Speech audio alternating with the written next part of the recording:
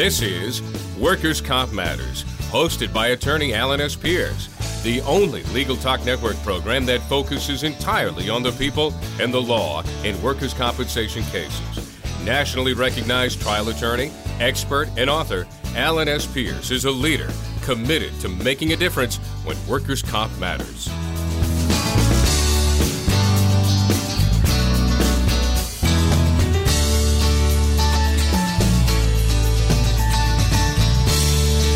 Welcome to the Legal Talk Network. We're glad you could listen into our show today on Workers' Comp Matters. I'm attorney Alan Pierce. I am with the Salem, Massachusetts law firm of Pierce, and Napolitano, where we focus our practice on the representation of injured workers in industrial accidents and workers' compensation claims. If you listen to our show in the past, we have discussed a variety of issues on workers' comp matters. Sometimes we focus on the legal end of things, and other times we focus on the medical end of things. Today's show is on the medical end. We have a wonderful guest, Dr. Michael Ackland. Dr. Ackland is a sports medicine specialist who concentrates his surgery on complex problems of the knee and shoulder. He specializes as well in arthroscopic surgery of the knee and shoulder and a fair number of sports-related injuries. Dr. Ackland performed his medical school and orthopedic residence in Ottawa, Canada, and at the University of Toronto, and received his fellowship at the prestigious Royal College of Physicians and Surgeons, and he is a board-certified orthopedic surgeon by the American Board of Orthopedic Surgeons. He is a member of the Department of Sports Medicine at New England Baptist Hospital in Boston. He has served as an orthopedic consultant to the Senior Pro Tennis Tour, and his patients have included professional hockey players from the National Hockey League, Olympic athletes, and professional golfers.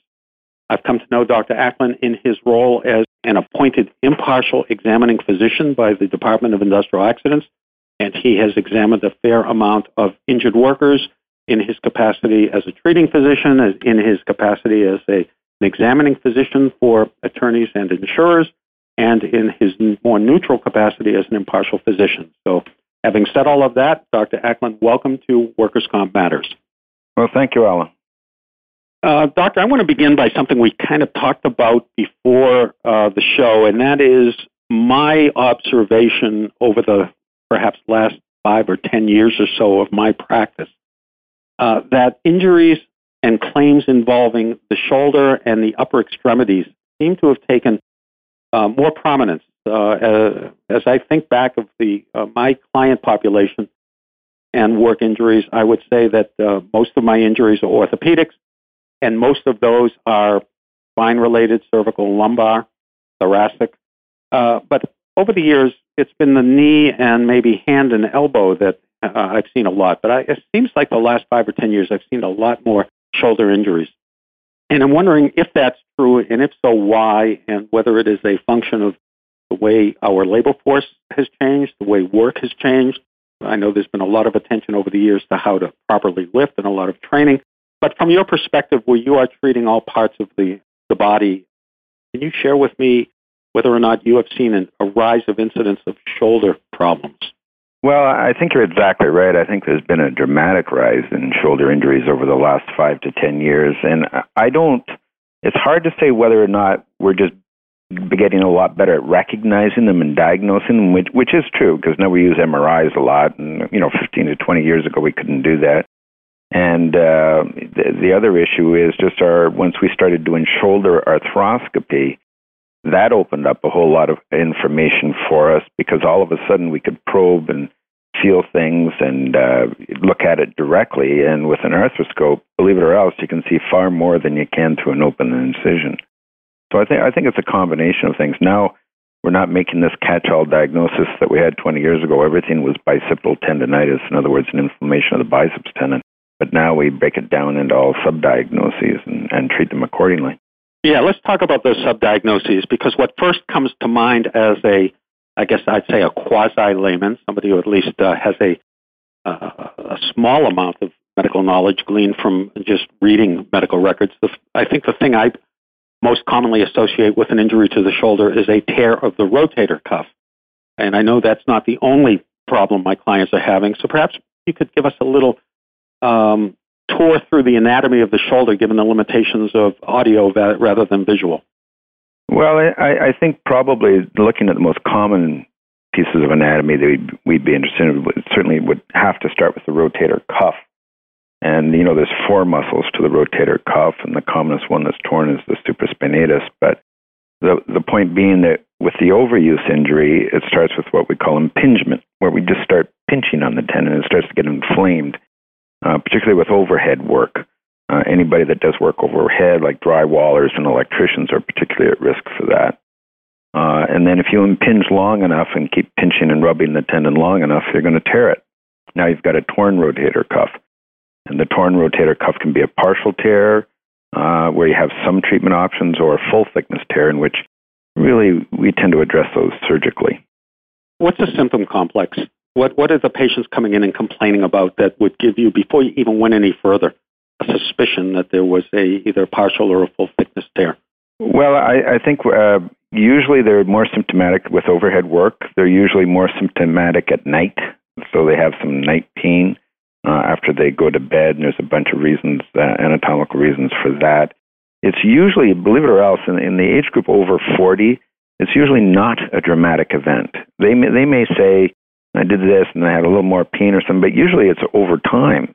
And it wears, and with the pinching of the tendon, it gradually gets more inflamed, and it can happen over a period of years, and then finally one day the pain increases and they've got a tear. Yeah, and most jurisdictions, and again, Workers' Comp Matters, we go out to all the 50 states and perhaps beyond that. Some states and some systems are a little more rigid with respect to a definition of injury, but I think most jurisdictions now deal with the concept of repetitive injuries as opposed to single traumatic events. Would you say that, in general, injuries to the shoulder more commonly fall into the repetitive use category as opposed to the single trauma? Oh, absolutely. I mean, sure, there's the dramatic fall from scaffolding, and these can occur, and they do occur, and the resultant rotator cuff tears. But I think for every tear you get, 4 of them are going to come from repetitive trauma as opposed to the one from a fall. And when the patient presents to you, are they presenting to you, and I think you touched on this a little bit, in reference to a specific event that may have brought on an increase of pain? Do you find that in taking your history of what they do in terms of activities, that the relationship, or at least the concept of a possible relationship to work, comes out? Yeah, and it's kind of interesting because there's certain occupations which are much more prone than other ones. But yeah, the history is important. You got to find out everything that they're doing, and you got to find out how vigorously and how many times they do it. You may do something that's not that bad, you wouldn't think it would cause, but if you do it 2,000 times a day, then it's going to give you grief. To what extent is the role of just the normal aging process, the degeneration of tissues and tendons and cartilage, and the intersection of repetitive use combined with the aging of a population and the normal wear and tear of normal daily life? Well, it's probably a question that I get asked in almost every other patient by either the insurer or whoever, or sometimes when I'm appointed by the court to try and determine which is the more predominant factor. But, I do believe there's a concept that you have to take patients as you see them. A 50-year-old patient is going to have, an aging rotator cuff. He's not going to have the same rotator cuff that a 20-year-old has. So then you get into a little bit of a balancing act to figure out how much of this is just going to happen anyway, and how much is it because of the repetitive nature of an occupation. Before we get into some of the treatment options and the recovery courses, let's talk about a couple of other diagnoses that seem to emanate from the shoulder area. And the things I have seen are something that has been termed a frozen shoulder. Right. I'm wondering what the actual clinical diagnosis is, or is that simply a layman's term? What does that mean? Well, the term frozen shoulder is kind of a layman's term, but it's not a bad one. And what it means is that you've gotten repetitive, often repetitive injury. It's interestingly, a frozen shoulder usually does not come from a dramatic event. It usually just starts to occur. And what it is inflammation and adhesions and then the shoulder is painful, the patient doesn't move it as much, and before you know it, they can hardly move the shoulder at all. It's fairly dramatic, the loss of range of motion of the shoulder. So adhesive capsulitis is the other term that's thrown around along with frozen shoulder. They're almost interchangeable. All right, and do adhesions mean development of scar tissue? Oh, absolutely. When you scope these, the treatment should always start out conservative with physical therapy, anti-inflammatories, injections, and that. But you often have to go in and scope them and cut the adhesions. And when you go in there, they can have a quarter to half an inch thick scar tissue that's just as strong as a ligament, and it just binds them right down. And they're not going to get their motion back until you go in there and remove that. Now, normally I think of scar tissue as building up as a result of an incision or a surgery, where then as the body heals, it replaces a tissue with a scar tissue. In the absence of any type of direct impact, how does one develop adhesions? Is it just as a result of repetitive movements? Well, we use this term idiopathic, and it really means that the idiot doesn't know what the pathology is. It means we don't understand it. It just starts. And that's probably the commonest origin right there. But the idea is that the inflammation, if there's inflammation from repetitive use, it can start from that. And once the inflammation starts, then you get the inflamed tissue inside the shoulder. Usually at the front, there's a groove in the front of the shoulder where it tends to accumulate in the anterior gutter. And then once that starts to happen, it's kind of a vicious cycle of more inflammation, more pain. They use it less, so that it builds up some more, and then they get into trouble. Now, I know most of our society are broken down into people who are left-handed or left-hand dominant or right-arm dominant. Is it usually follow that the person who's right-arm dominant develops pathology, especially as a result of repetitive use in the extremity that they use most? In other words, finding right-arm pathology in people who are right-handed as opposed to left? You would think so, but the answer is no. And let me maybe explain why. Think of a carpenter, a right-handed carpenter, and you say, well, he's going to be using his right arm all the time. Well, what's he hold the board up with? He's using his left arm to hold that board up into place, so he can get into as much trouble with that. It's actually his non-dominant shoulder is going to be the heavy lifting shoulder, and he's going to use his right hand to hammer the nails. So, you can go back and forth, but there's really not much of a difference between the dominant and non-dominant side. Before we get into treatment and the need for perhaps revision surgeries, let's talk about maybe a couple of the other anatomical problems people are running into. One other diagnosis I see a lot are SLAP lesions or SLAP pathology. And I know somebody isn't being slapped by a coworker. What does SLAP mean? And tell us a little about that diagnosis. Sure. SLAP is the initials SLAP. And it's because we get a little tired of saying superior labrum, anterior to posterior. Labrum is a cartilaginous rim that goes all the way around 360 degrees around the socket of the shoulder joint. That's called your labrum. At the top of your shoulder joint, your biceps tendon comes in and anchors right into the top of the shoulder joint, right at the socket inside the joint, and that's the scene of a lot of trouble. And you can either tear your biceps or you can tear that rim off. The biceps pulls on that cartilaginous rim. And when it rips that cartilage rim off the top of the shoulder, we call it a SLAP lesion. And it's getting, it's being diagnosed more and more. We've learned that we have to do an MRI arthrogram. People will do a plain MRI and say, well, you look good to me, and they don't see anything. But if they add dye to it inside the joint, then we can make the diagnosis of a SLAP tear. Is that something that can be treated conservatively, which means without a surgical intervention, or generally speaking, does that mean you go under the knife or the arthroscope? Well, they're categorized, as you might imagine. There's everything from mild to severe. They're categorized 1, 2, 3, and 4. 1 is just a little bit of slight tearing, no big deal, and we would probably tend to treat that conservatively, whereas a 2 and above, it starts to actually rip right off. And I would say 2 and above, we start to look at your age and your physical demands and how it's going, but generally those need to be fixed. All right, I think this is an appropriate time to take a short break, so we will come back in a moment or two and continue our discussion with Dr. Michael Ackland.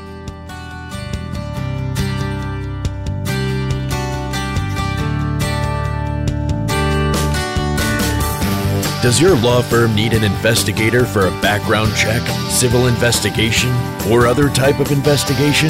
PINow.com is a one-of-a-kind resource for locating investigators anywhere in the U.S. and worldwide. The professionals listed on PI Now understand the legal constraints of an investigation, are up to date on the latest technology, and have extensive experience in many types of investigation, including workers' compensation and surveillance. Find a pre-screened private investigator today. Visit www.pinow.com.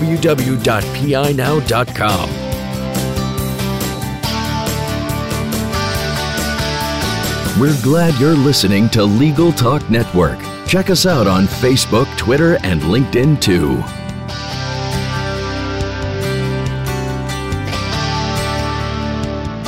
Welcome back to Workers' Comp Matters. With me today is Dr. Michael Ackland. We've been talking about orthopedic injuries, primarily the shoulder, and the impact of work and repetitive work on various diagnoses of the shoulder. So we've talked about frozen shoulder and rotator cuff and slap lesions. There's another phenomenon I've seen, which is I've seen it used by doctors, the phrase overuse syndrome, and I've seen the other arm affected by the additional load that arm has taken on during recovery from or treatment for the affected shoulder. Is that something you can perhaps comment on? Well, it's a fairly common event, actually, and you got to step back a little bit and just use common sense, which is, if you have two arms to do all your activities, and then one of them's out of commission, so now your other arm is doing twice the load, that you are now, submitting your so-called unaffected extremity into a lot more work and overuse than you should be. And as a consequence, we say that is attributable to whatever injury caused the original side to be affected. Yeah, I can tell you that I've had more than one, probably I can think of a half a dozen to a dozen claims where my clients have run into problems with the other side, whether it's the leg or the arm as a result of increased load or increased use. Let's talk a little bit about treatment. Somebody now comes to you, they either through your evaluation clinically and response to maneuvers, as well as the diagnostics, you diagnose rotator cuff or any of these others conditions. Tell us about the treatment. Is conservative treatment always done first to see if how much progress you can make, or sometimes do you go right to surgery, or is it something you really can't give a blanket statement to? Well, it obviously would depend on how severe it is. If you have just a little bit of impingement, and we talked about that's just a little bit of a pinching and inflammation of the tendon, I think you must try conservative treatment, and it would start out probably with a cortisone injection in the shoulder, some physical therapy, some anti-inflammatories, so-called activity modification, stay away from heavy lifting, certainly stay away from overhead activity. So, we could try all these conservative options and hope it gets better. On the other end of the spectrum would be a full-thickness rotator cuff tear. If I see a full-thickness rotator cuff tear in an active, and it's funny, as I get older, the definition of whether it's a young or old patient changes as every year goes by, but if you're a younger, more active patient, then I really don't think there's much role for treating a full-thickness tear conservatively, because that's not going to heal. I mean, it's just going to get bigger and get more problematic. So that is a patient that I would say, look, I think you need to get this fixed. Right. And is that an open incision or is that an arthroscopic? Well, it depends on the treating physician. I think the state of the art now is to do it all arthroscopic. I mean, I haven't opened a shoulder in years, so I do all my reconstructions arthroscopically. But there's still a role. There's the older way of doing it is to do an open incision. Now they call it a mini open incision, but you're pretty limited in what you can do through an open incision. Really? Yeah. I know it's counterintuitive, isn't it? Counterintuitive, you would think. Yeah, absolutely. Well, listen, with an arthroscope, I'm not limited by all the tissue. If you were just something I could dissect with no concern of whether or not the pieces that I cut to get at it are ever going to function again, then I can get a great view. But the problem is, if I want to get a great view deep down inside your shoulder, I've got to cut a whole bunch of things if I'm going to do it open to get there. Whereas an arthroscope, I'm going to make 1/4 inch incision, just slide it past all those important structures, which will relatively go untouched. And I can do far more through an arthroscope than I can through an open incision. Of course, an arthroscope has a camera, and you're viewing the interior of the body on a screen. Right. It's kind of like playing video games. And the recovery time, I've got to guess, is much less. Much less, and the complication rate is much less. And you can't say that all things can be solved with an arthroscope. There's still a role for an open incision for some surgeries, but they're very, very infrequent. These day surgeries generally done either in an office or a suite in an office, or does it require an inpatient overnight stay? They're all day surgeries, usually in a surgery center. Mm-hmm. Now let's talk about something that we both discussed and I've seen is the need for revision surgery. Right. If I've had a client who's had a laminectomy, usually, unless there's another level involved, the next surgery is a fusion.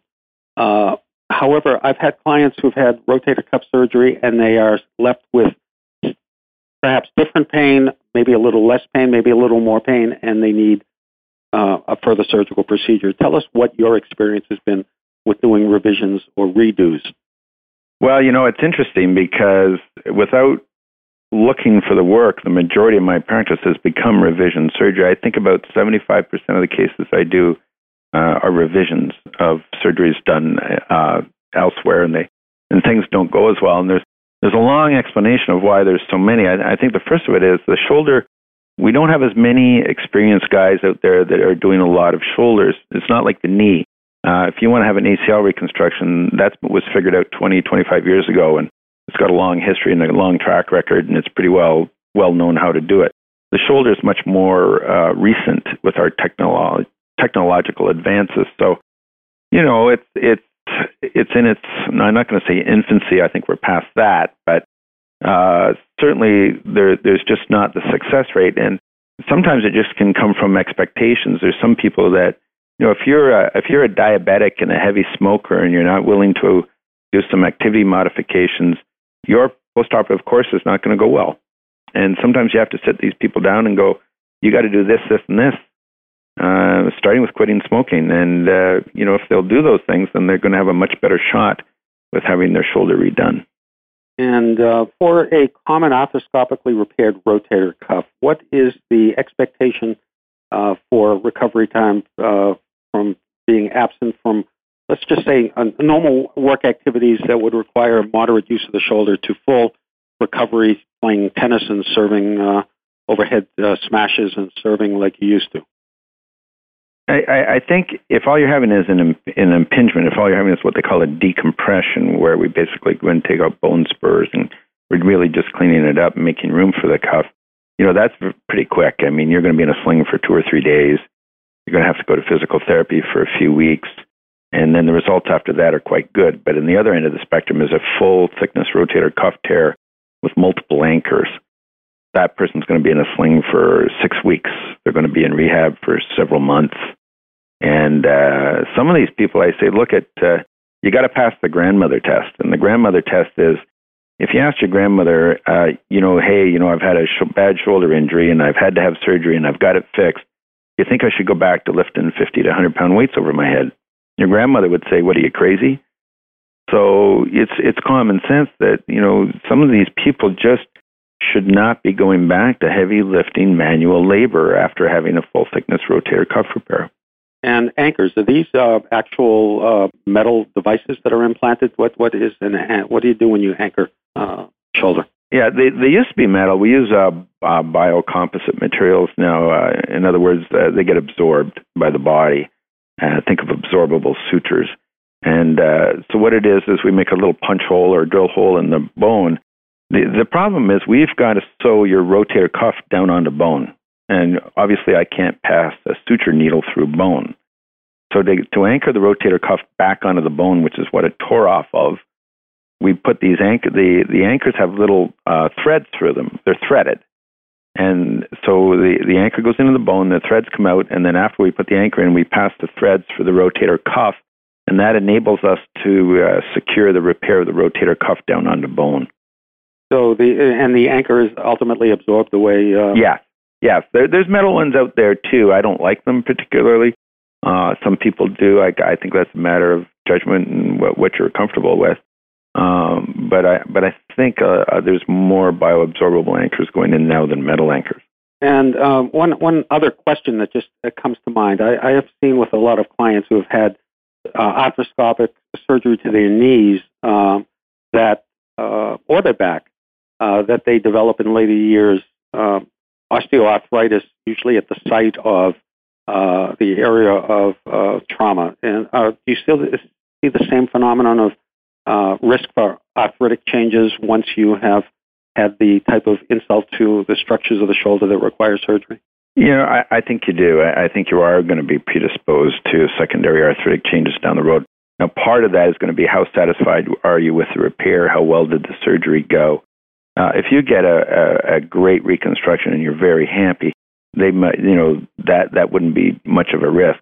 If you get a partial repair or you're just not satisfied, you've done as good a job as you can, but it's just so badly torn that you just can't get what you want with the repair, then those people are going to be at quite a significant risk for developing secondary osteoarthritis.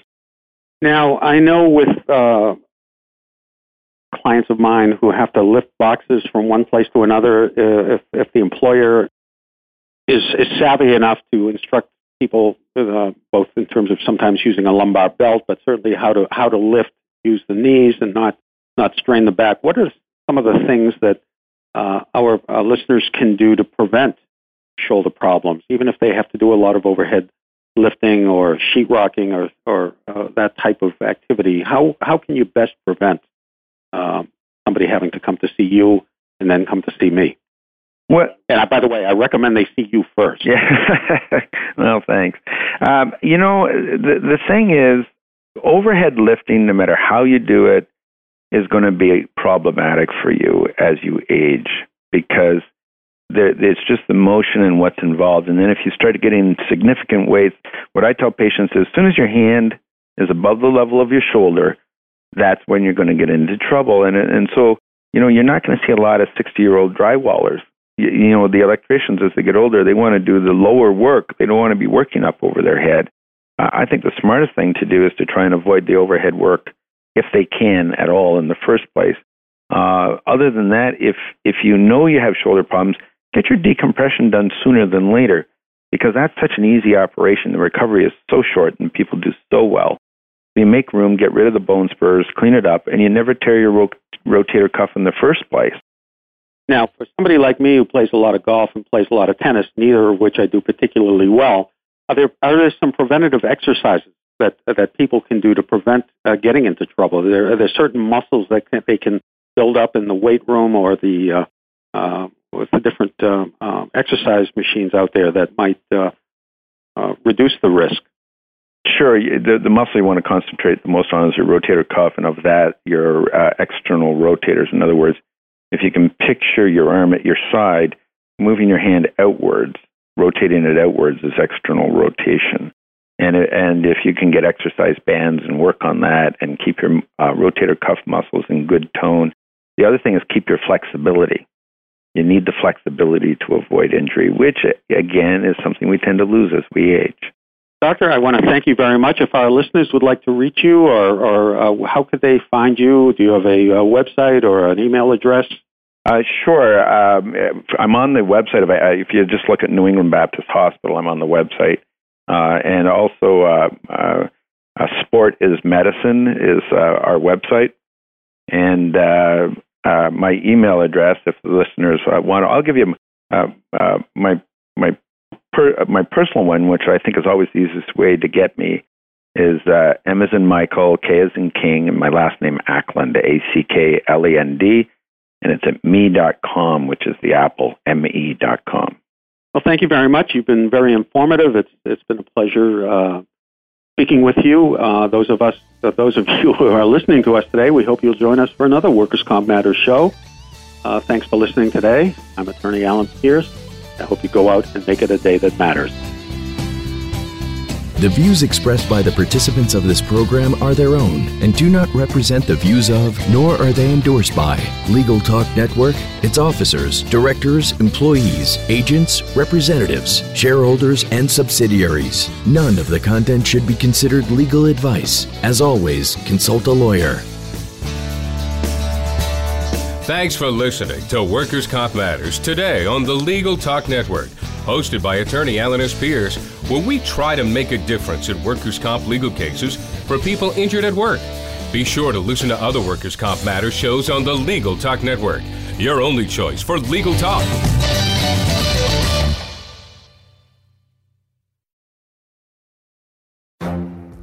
The Lunch Hour Legal Marketing Podcast, your resource for the tips and tactical advice you need to grow your business. Plus, keep up with the news and commentary you crave to stay one step ahead. It's hosted by me, Guy Sakalakis. And me, Conrad Somm.